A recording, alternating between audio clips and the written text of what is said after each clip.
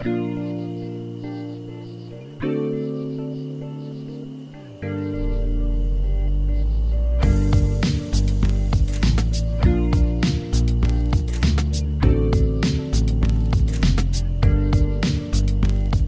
again, everyone, and welcome back to The Underground. So today we've got a sort of random podcast on some just general thoughts, observations, and opinions surrounding this Minneapolis situation and the Chauvin trial and the outcome from it and all that stuff. So we wanted to make a podcast about this today because, well, for one, we've been getting a decent amount of DMs and questions and comments about it, but also because I think that the main sort of lessons that we learned and the key takeaways from us, from the trial, are not necessarily what most people seem to be concluding. So we've got some sort of unique thoughts on the situation, and we thought we would share them today. So jumping right into it, as far as thoughts on the trial, I hate to disappoint, but we do get a lot of questions, or have over the past 24 hours or so, gotten a lot of questions asking us what we think of the situation, and at least for me, I don't really have that many thoughts worth sharing on the trial itself, other than I think that based on the whirlwind of violence and outright false information from all sides that sort of spun out of control last summer, I think that it was always going to be impossible for him to have a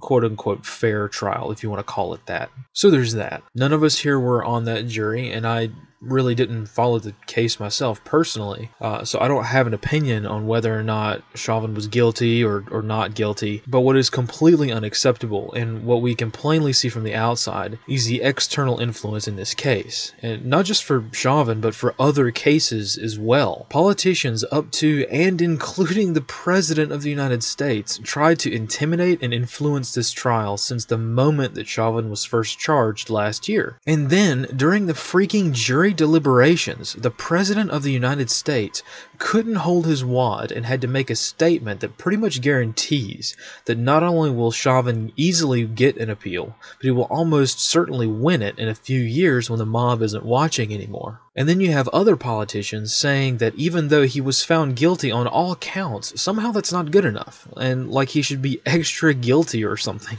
But this we knew. The mob, which is increasingly including senior federal governmental officials and agencies, a very important thing to make note of. The mob would not have been satisfied unless they could have dragged him out of the court and killed him in the street. Anything less than that and the mob would be less dissatisfied, as they currently are now. But we'll come back to that in a minute. What we expect to see moving forward is quite wide-ranging, but in classic totalitarian fashion, I would expect federal agencies to target Minneapolis Police Department and other law enforcement officials in the area. The federal regime is really all about kicking someone when they are down, whether it's impeaching a man who is no longer president, or it's increasing troop deployments after the manufactured threat is over anyway. The executive branch and the majority of Congress and the Supreme Court are all about total control now. It's not enough that the mob got what they wanted. They have to continue to beat the dead horse. So we will fully expect the DOJ to investigate, in heavy air quotes, the Minneapolis Police Department and probably withdraw their federal funding, to be honest. Like we mentioned last year, the mob is doing everything they possibly can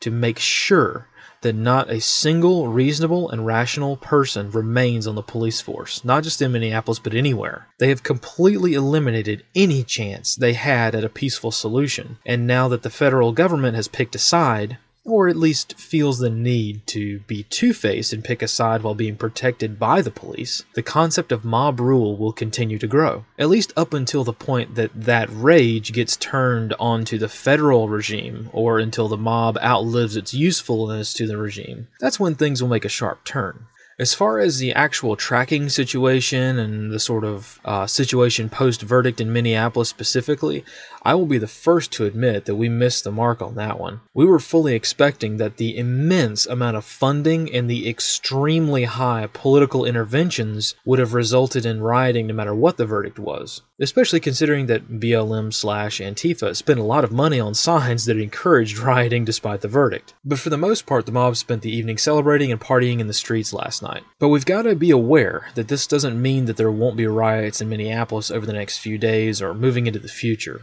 Every liberal politician, up to and including the president, has done everything they possibly can to convey that they are giving the green light for rioting to occur. as long as it doesn't personally affect them. The only way that I can see this approval getting any clearer is if they came out and openly encouraged people to riot, as several congresswomen have already done. So once this idea sinks in, we'll see rioting and looting again. I should also note that I think that last night we underestimated the impact of the weather.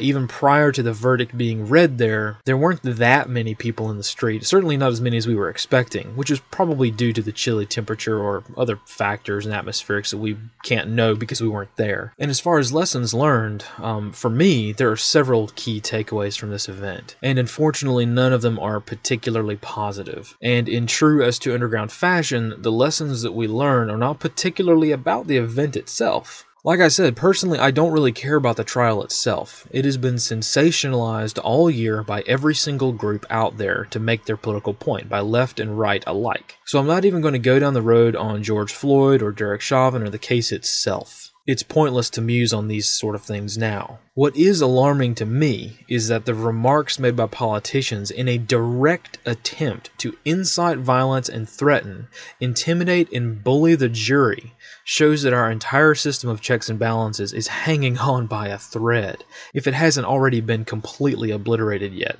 Anyone who has been familiar with our justice systems in this country know that the entire system is broken from the ground up. The court of public opinion is now the actual court, and not in a jury of your peers sort of way, but in a kangaroo court kind of way. And the Chauvin trial aside, this is a huge problem and has serious implications for the way that we move forward in trying to fix the problems in our world. Politicians bullying and outright influencing court decisions is never a good thing, but more importantly, it's a hallmark of a collapsing governmental system. When Maxine Waters can get a police escort to the middle of a crowd and encourage rioting if they don't get their way, and not have anything happen to her, that's not good. Like, it would have been a less bad of a situation if she had said what she said and Congress came back and censured her or removed her from important committees, which is a big one, or powerful players in her home district made her sweat a little bit with, political donations. That would have made a difference. That might have checked and balanced her extremist rhetoric. But no, not only was nothing done, but the motion to censure her has failed, like it was a futile effort anyway. So you have a career politician that can endorse a riot and get rewarded for it because there is absolutely zero opposition in Congress, no matter what feeble attempt congressional Republicans put up.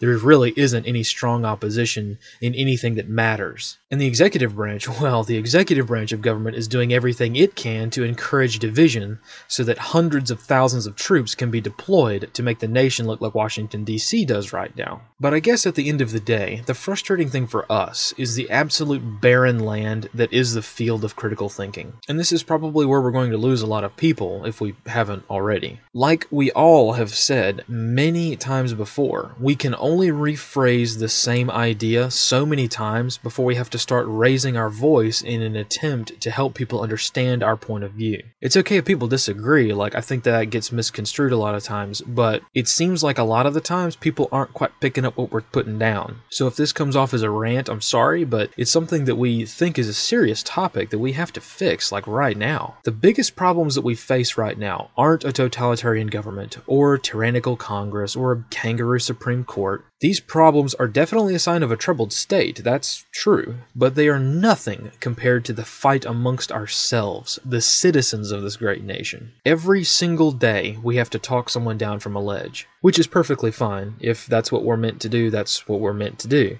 And people are really scared and angry right now.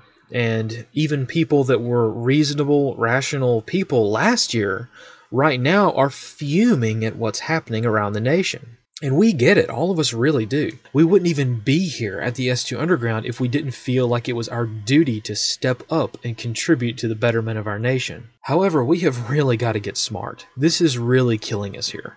Whenever we scroll around the internet and find people screaming about this or about that or about tyranny or authoritarianism or whatever, my first thought is, if you really believed that our government is so evil or that the mob is so evil, you would shut up and realize that screaming about it is only making yourself a target. Like all of the Boogaloo Boys that are somehow still out there going to protests and whatnot. Let me say this. If you still wholeheartedly and openly support that movement, that tells me that you do not fully understand the severity of the situation, and that I cannot trust you with anything significant because you're not ready to play with the big boys. It was fine when it was just a meme or a loose sort of political statement. That's fine. But right now, if you go to a protest with the Hawaiian Shirt Gang, after everything that's happened, I'm not going to go out of my way to risk my neck for someone who is assuming an unacceptable amount of risk, not to mention being more of a liability than an asset. If you cannot take care of yourself and realize that your emotional outburst now limits your options later when things get really bad, this shows me that you care more about an emotional response than a strategic one. Hell, even on our own platforms, we occasionally see people foaming at the mouth, filled with rage for the situation that we're faced with. But here's the thing. If a person cannot control their temper online, where everything is logged and nothing is secure, that signals to us that, again, this person is playing t-ball when we need to be playing at a World Series level if we are to ever have a chance at fixing the problems we are faced with. And for us, this kind of stuff gets disheartening really quickly because we see the data. Like, we hop on social media and make a post on like Instagram or something that kind of sort of points the finger at liberals, and we get hundreds of likes and dozens of comments. But when we post something like a tutorial giving people the keys to the castle and tools for success, it's crickets. And yeah, I get it. It's a lot easier to tap like than it is to actually watch a video or listen to a podcast. The point is, it's not going to be the flashy stuff that gets us out of this mess. It's going to be the boring stuff. I know I keep harping on this one. I realize I feel like I say it more often than not, but everyone loves to strap on a plate carrier or watch a dozen videos on YouTube before they pick out the right one and try to color match pouches and create an aesthetic with a vintage camo or something, which is perfectly fine. Like, I do that stuff myself. But it seems like a lot of people put far less effort into the actual plates inside the carrier. It's almost comical. And the same goes for information in our world as well. A lot of people seem to be obsessed with guerrilla warfare. Like, the instant civil unrest kicks off, they're going to go all Red Dawn or Rambo in the woods. We get so many questions about that. Everyone wants to read books about how to build IEDs, but no one seems particularly interested in reading about how Ho Chi Minh came to power. Everyone seems to be all too interested in stuff like the World War II resistance movement in Yugoslavia, which is widely considered to be one of the most effective resistance movements during the war, with the partisans beating the Nazis and running them out of their homeland and becoming a free society. Until a resistance leader called Tito decided that this freedom stuff is for the birds, and now that the Nazis are out, we need this thing called communism. Yes, that's right. People are all too happy to look at the somewhat romanticized parts of resistance, but very quick to overlook one of the longest lasting dictatorships that somehow people still really don't know about because it isn't romantic. We focus on things like the French resistance and daring raids or spies dropped by parachute into hostile territory, or the Special Operations Executive or the American Office of Strategic Services, airdropping supplies to rebels in the hills. But we completely gloss over the fact that the SOE was almost completely shut down because French rebel groups kept using the airdropped weapons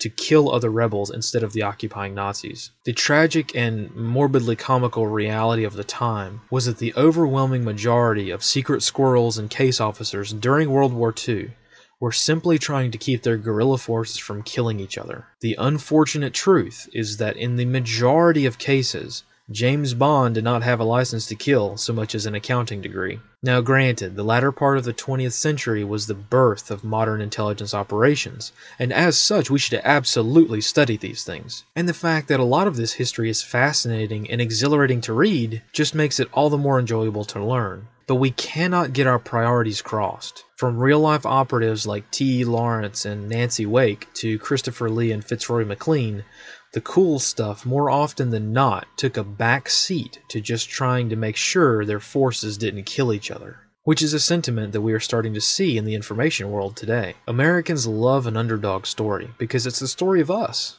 But we have to learn from the mistakes of the past. And if we do not even know the past, we have no hope for changing the future. But to those that are left, oh, we see you. Despite all of this ranting and all of our sometimes contradictory but constantly changing thoughts on things, the actions of the lurker do not go unnoticed by us. We see the random blog poster, or the retail cashier, or the Instagram memer, or the neighbor, or the YouTube creator that isn't really saying much on the surface, but is casually making moves of their own. Or the unknown peeps on the internet that are somehow still causing the billionaires of the world to lose a lot of money. Or the people that are engaging a little bit of economic warfare of their own by choosing what they buy. So for those of you out there who hear us and are doing the same stuff that we're doing, know that you're not alone. And to those of you that have gotten into a place and taken enough precautions that you feel safe in engaging or teaching or even just talking about these issues, we really appreciate it a lot, especially if these interactions take place in the real world where it can have the most impact. And with that, let's continue to do good things. Currently, there has never been a harder time to make friends in the world, but right now, friends have never been more crucial.